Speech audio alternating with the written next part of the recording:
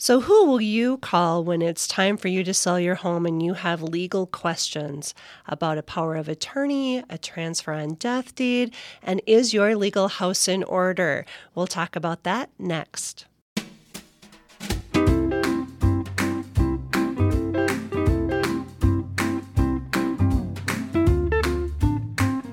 Welcome to Change Agents, brought to you by Lisa Dunn with RE/MAX Results. Lisa is a licensed real estate agent and senior real estate specialist in the state of Minnesota. Lisa works with older adults to help them upsize and downsize. And now, here's Lisa Dunn. Welcome to the show. With me, as always, is my friend and producer at Minnesota Podcasting, Marshall Saunders. Hi, Lisa. How's it going? I'm great. How are you? Very good. Very good. How are things going in the world of real estate? The world of real estate is always changing, always interesting, and there are always people buying and selling. Perfect. How's that? That is just the one constant, that no matter what is happening with the economy, there are always people that need to move, especially when they're older. And there are always people that need housing. You know, in general, there's a shortage of housing across the metro, and that likely is not going to change anytime soon for that 450,000 and under home.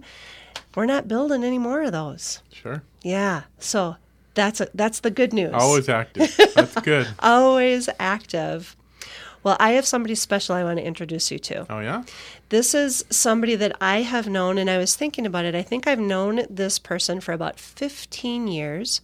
We first met while we were doing a seminar together at the Women's Club of Minneapolis. Oh. He's nodding and scrunching his face together. He can't believe he's known me that long.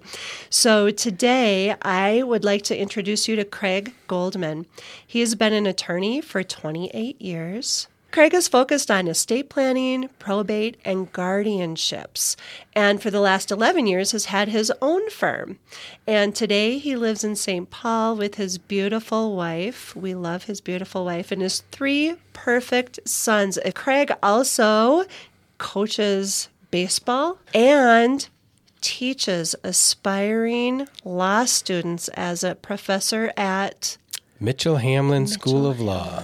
Thank you for being here, Craig. Couldn't be happier. Happy to be here. So, Craig, if somebody's thinking about getting their home ready for the market, oftentimes they might ask me, what kinds of questions or what do I need to do to plan? And that's such a broad question. I think that when you're older, there's a certain number of things that would be a really good idea to have in place. And so do you want to take that and kind of run with it? What do you think at a bare minimum, if a person were a prudent, thoughtful planner, what should they have in place? That is a fantastic question. There's a few things that everyone should have in order. And when it comes to the opening part of your question, when somebody's thinking about maybe getting ready to sell their house, what are the planning steps they should take? And part of that might be a recognition of why they are starting to think about selling their house. Is it a purely financial move? Is it more commonly it's related to just some aging issues and there's too many stairs in the house and too many levels in the house and I don't want to worry about the furnace anymore and the shoveling and those sorts of issues where it's health related. And both of those require some planning to make sure that if things do go downhill more quickly than we want them to, that we have the right people with the necessary authority to take care of you. And so the prudent planner is going to have some pretty basic estate planning documents in place. 2 documents are considered disability planning documents. There's sort of disability planning and then there's death planning, which is creepy, so we'll talk about that later. The disability planning side of things, in Minnesota, we break that out into decisions about your medical care and decisions about your financial issues. Some states allow you to cover both of those things in one document. In Minnesota, we don't, which I think is the better approach because you may not want the same people with the authority to make those kinds of decisions. So having them separate documents is really a nice way to go. On the medical side, the document that we use today is called a healthcare directive. That takes the place of what we used to call living wills. You can't do living wills in Minnesota anymore. You haven't been able to for years. The document now is called a healthcare directive, and it's a document that says anytime I'm incapacitated, whether it's for a short period of time or a longer period of time or permanently, this is the person that I want making medical decisions for me. They can talk to my doctor. They can have access to my medical records. They get over HIPAA privacy barriers. They are my voice. And if my first choice can't do it for one reason or another or doesn't want to do it, here's a second choice and maybe a third choice and as far down as makes you comfortable. That document is really an important document, and they're quite easy to get. Any doctor's office is going to have one for you. Any hospital is going to have one for you. You can get on and Google Minnesota Healthcare Directive and get an abundance of forms. There's no required form to these documents. It's a document that very often people think, I don't need that because I have my spouse or because I have, my kids. We in Minnesota do not have an automatic person there to make medical decisions for you. And so if you're sick and a decision needs to be made in a hurry, and you have your spouse over here making a decision, and the kids come rushing in and have a different opinion about things, the doctor is standing there thinking, one of these groups of people is going to sue me here, whatever I do, and so everything comes grinding to a halt. And it gets even worse sometimes in blended family situations where maybe my wife of 40 years died. A couple of years ago, I reconnected with a nice lady from church, and we just got married a year ago. I've got 3 grown kids from my first marriage. They're all in their 30s and 40s, and they get along well enough. But my kids don't think that my new wife ought to be the one making life and death decisions for me, and she thinks that she ought to, and I didn't put it down in writing ahead of time who it is that I do want with that authority. The problems are self-evident, right? The conflict is there, and that's a big problem. So having a healthcare directive, particularly since it's so easy to do, solves all of those problems. And then on the financial side, the equivalent document is called a power of attorney. That's a little bit harder to get a hold of. They're a little bit more complicated to fill out. That is something that usually you're best off having an attorney help you with. And that's a document that says, again, if I'm incapacitated, this is the person who can collect my income and pay my bills and sell my house and hire my realtor and file my taxes and deal with my financial advisors. All of those financial things that need to keep happening for me, but I'm incapacitated. This is who I want doing that for me. And again, first choice, second choice, third choice. It's another document that a lot of people say, just sort of their initial thought is, well, everything is with my wife and I is joint, so I don't need that. And again, that's probably not the case. Much of your things may be jointly held, but when it comes to things like IRAs, right? They're not JRAs. They're not joint retirement accounts. They're individual retirement accounts. They are just in your name. Your 401k, probably your life insurance policies. Most policies are individually owned rather than joint policies. When it comes into your world, when it comes to selling a house, even if you own a house jointly with your spouse, it still requires both spouses' signatures to sell the house or to buy a new house. And just because you are somebody's spouse or even because you're a joint owner on the house does not give you the authority to access things. So you can't file taxes. You can't talk to Social Security and get information about your spouse. You can't tap into their retirement money to pay for some nursing home bills. You can't do it without the necessary paperwork. And that's what a power of attorney does. But that paperwork is readily available, right? I can, wink, wink, Google and find all the forms that I need online. What would be wrong with me using a power of attorney form that I download from some obscure legal, I'm using the quote signs, you can't see that, legal website? You can. It's risky. Sort of the cliche answer for people like me is you don't need a professional for anything. You can be your own dentist. That's a mistake. You can be your own doctor. That's a mistake. You can be your own mechanic. In my case, that's a tremendous mistake. Right? It's a difference between can you, yes, should you, Maybe not. Certainly on the healthcare directive side of things, you can do that yourself. The power of attorney is a little different. They're a persnickety kind of a document, and when you take it to the bank or you take it to the financial advisor or you send a copy to the IRS, they are just as likely to not be familiar with it, especially if it doesn't look exactly the way the ones that they're used to seeing look, and they're going to reject it, and you don't know why, and you don't know how to fix the problem. It really is one of those things where you're best off having somebody who knows how to put it together.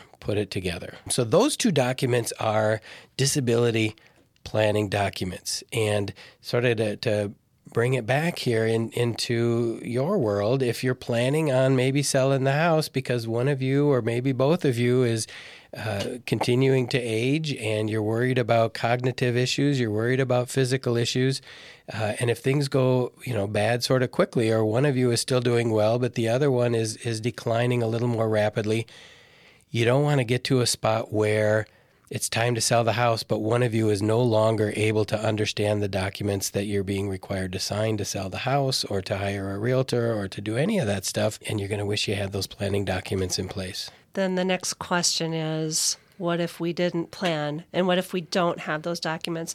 I would say there are probably 60% of my clients, that is the case. Most of us don't age at the same rate, right? And most of us have different health issues than our partner does. And it's very, very common. We did an episode with my cousin. Her father had dementia, and her mom was doing great, but they moved because he has dementia. And that story is so common with the folks that I work with. So what happens if the planning didn't happen and one person is suffering from a diagnosis of dementia? Yeah, that's where there is a system in place, but it involves the court system. And we are grateful that that system is there as a backup. Rough estimates are that about a third of the population has an estate plan in place, meaning 2/3 don't. That's high quality math right there for you. If you don't, that doesn't mean the need is never going to arise, right? And so if the need arises and it's too late to do these documents, sometimes we can still kind of squeak them in. Frankly, the competency bar to execute these documents is not super high. And again, that's another thing that we're grateful for, that you can be down the road with an Alzheimer's diagnosis or a dementia diagnosis and still be competent to sign these documents. But if that day has passed and it's not coming back, then we have to involve the court. And just like there's two separate documents that you can do in advance, the healthcare directive and the power of attorney, there is also two different areas in the court system to deal with issues like this. There is something called a guardianship, and that is a person who is authorized by the court to make personal and medical and living arrangement decisions for somebody who is no longer competent. And on the financial side, the person is called a conservator, or the entity is called a conservatorship. That is a person who's authorized by the court to make all of those financial decisions, and they're the ones then who would have the authority to sign all of those real estate closing papers. So it is nice that those structures are in place, but as you might expect, anytime you're involving the court, it's public, which bothers a lot of people. It is slow. It's expensive. Requiring a guardianship or a conservatorship, there's nothing wrong with it. It's going to get you where you need to be, but it really does represent sort of a failure to properly plan ahead. Can I ask you what the cost might be with court fees if you do have to go through that process? Yep, and it's all a little bit general because they move around a little bit, and different attorneys charge different amounts for things like that. But I can give you some ballpark numbers for sure. You either need to decide, are you going to seek a guardianship or a conservatorship or both? Those are your choices, right? Maybe you have a power of attorney but not a healthcare directive, or vice versa. You did the healthcare directive because you could do that on your own and you never got around to the power of attorney. Or maybe you don't have either. So you either need a guardianship or a conservatorship or both.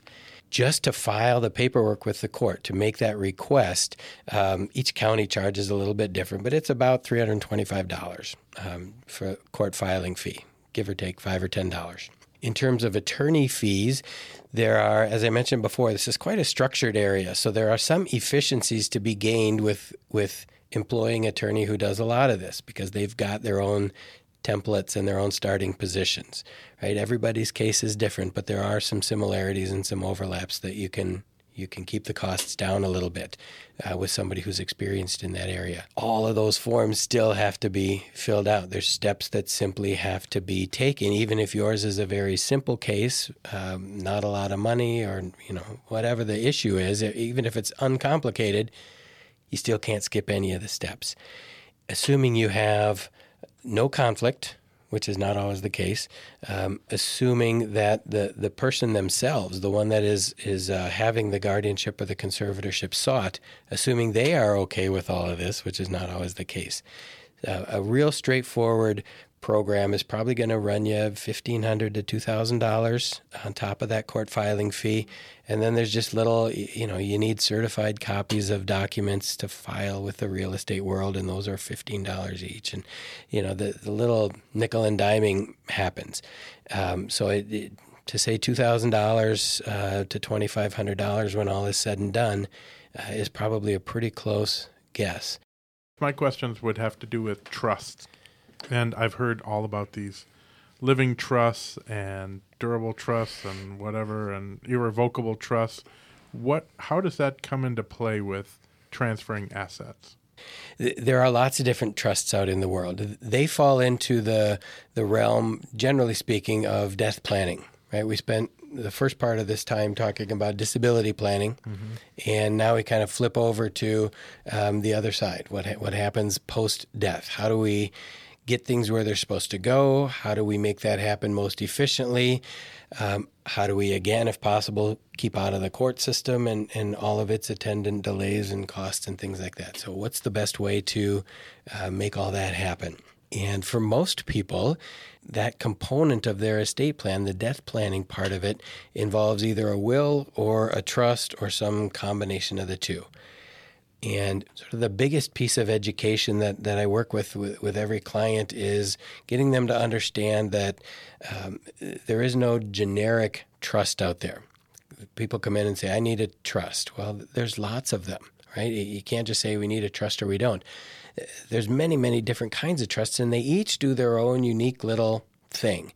And a good estate plan is going to incorporate those trusts that are necessary, and it's going to ignore the trusts that are not necessary. And that's kind of how we put this third final component to your estate plan together. So, for example, for people who own real estate in multiple states, it can get pretty wonky to die that way. And there's a particular kind of a trust that we'll circle back on that deals with those issues and how to avoid the complications of owning multi-state real estate.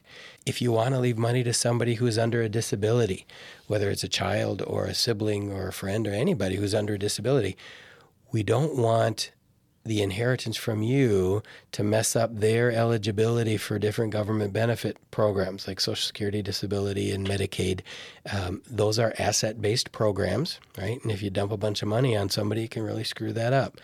So there's a couple different kinds of trusts that you can deal with to avoid or at least minimize those problems. One's called a special needs trust and one's called a supplemental needs trust. That can be our next podcast together, is the difference between those.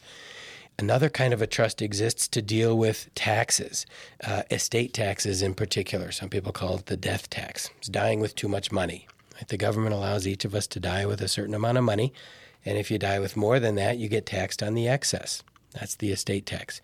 In Minnesota, we have an estate tax for both the state of Minnesota and there is a federal one. And they have different freebie amounts that you're allowed to die with. The federal government right now allows each of us to die with around $11.5 million, give or take. So combined, husband and wife can protect up to about $23 million. Most everyone is below that. The state of Minnesota, though, has a much lower freebie amount. Right now, we're allowed each of us to die with $3 million. Or again, a combined $6 million for spouses. But when you start looking at retirement money, especially if both spouses are working, investment money and real estate equity, that starts to hit what we consider regular people. And so There are some trusts that exist to help figure out how to minimize or avoid those estate tax problems. And again, they're completely different from any of those other different kinds of trusts that we talked about. So when people come in and sort of plop down and say, I need a trust, you need to sort of figure out where you're coming from. Most of the time, the trust that they are thinking about, when people just come in and say, I need a trust, or my neighbor has a trust and it worked great for them when they died, they are talking about something called a revocable trust or a living trust. Some people call them revocable living trusts. It's all the same kind of a trust. And that particular kind of a trust is a probate avoidance tool. It is something that allows us to transfer the assets of somebody who just died without having to go through the probate system, which is great. It's a noble goal, right? Probate's not a monster. Used to be. When I started practicing, it kind of was. It's gotten a lot more efficient over time. Most of the time, nobody has to go to court. It's all done by mail. But it can still be, 12 to 18 months and $5,000 or $6,000, even for a semi-easy one. And if we can avoid that, then great. So it's a tool to help us avoid probate, that kind of a trust. And the way it works is this. The trust itself is an entity, a living, breathing entity separate from the individuals, whether it's a husband and wife or other kinds of spouses or a single person. Just like a partnership or a corporation or an LLC, it's an entity all by itself. So I can create the Craig Goldman Revocable Living Trust. And there it is. I just signed it on the bottom of page 25, and now I have this trust. The next step for me, if I'm doing a good job, is to transfer the ownership of all my stuff from me as a person to the trustee of this trust, so that me as a person, I don't own anything anymore. My house is held in the trust. My financial accounts are held in the trust. Everything that I have is in that trust. So then when I die, there's nothing to go through probate because I don't own anything. My trust owns it, and my trust says what happens to it. And because I did that ahead of time, I don't have to go through the probate process. They work. The problem with them is, and I have a real problem in my practice with revocable trusts, 95% of the people who think they need them don't, in my opinion. And here's why. Number one, that second step that I talked about where you got to transfer the ownership of your stuff into the trust, that's called funding the trust. And it almost never happens. Sometimes it doesn't happen at all. Sometimes it happens partially. But let's say I did that, and so I created this trust, and I did a really good job of funding the trust. I put my house in it. I put all my stuff in it. And then, 18 years later, I sold that house and I bought a new house. And I didn't buy it in the name of the trust. I bought it in my name as a person. Or I opened up an investment account at Edward Jones and I forgot to put it in the trust. It's just in my name as a person. So when I die, most of my stuff is in the trust, but there's still stuff in my name that's going to have to go through probate anyhow. I really just shot myself in the foot, right? Whatever I paid for that trust was money down the drain because it didn't avoid probate, because I didn't fully fund it. So some of the other ways to avoid probate that, to me, are a little bit more effective are beneficiary designations. All of your financial accounts, from your checking account to your savings to CDs to investment accounts to life insurance to 401ks to IRAs, every financial account nowadays can have a beneficiary designation on it. Some places call them beneficiary designations. Some call them POD, it stands for pay on death. Some call them TOD, stands for transfer on death. For our purposes, it's all the same thing. It is something you set up ahead of time that designates where you want these dollars to go. And because you've set that up ahead of time, it happens outside of the probate process. That's why those designations exist. So good beneficiary designations can take care of avoiding probate on all of your dollars. Then when it comes to things like your stuff, your personal property, vehicles, there's shortcut forms for vehicles that you can deal with. Those sorts of things alone are hardly ever, if ever, the need to start a probate. What that leaves us with for people are real estate assets. And back in the day, that was kind of the bugger. It was real hard to get rid of real estate outside the probate process without the use of a revocable trust. That's where you saw things like parents adding their kids on as joint owners to the house, which is a mistake, right? It just exposes mom and dad to the financial mishaps of the children. It's just a bad idea. But in Minnesota, ever since 2008, so 12 years now, we have recognized something called a transfer on death deed. And a transfer on death deed is the equivalent of putting a beneficiary designation on the title to your home. So if you have a married couple right now, my wife and I own our house jointly. So when the first of us dies, probably me because of poor diet and exercise habits. Don't say that.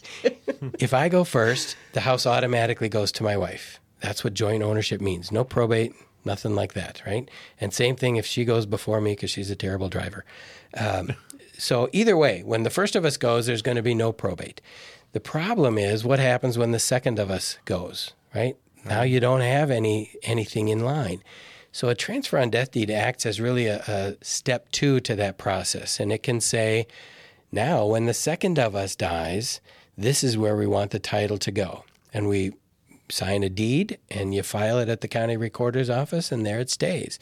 So then when that second joint owner dies, or a single person if they're the only owner, title is going to transfer to the next person in line. And again, because you did that ahead of time, it happens outside the probate process.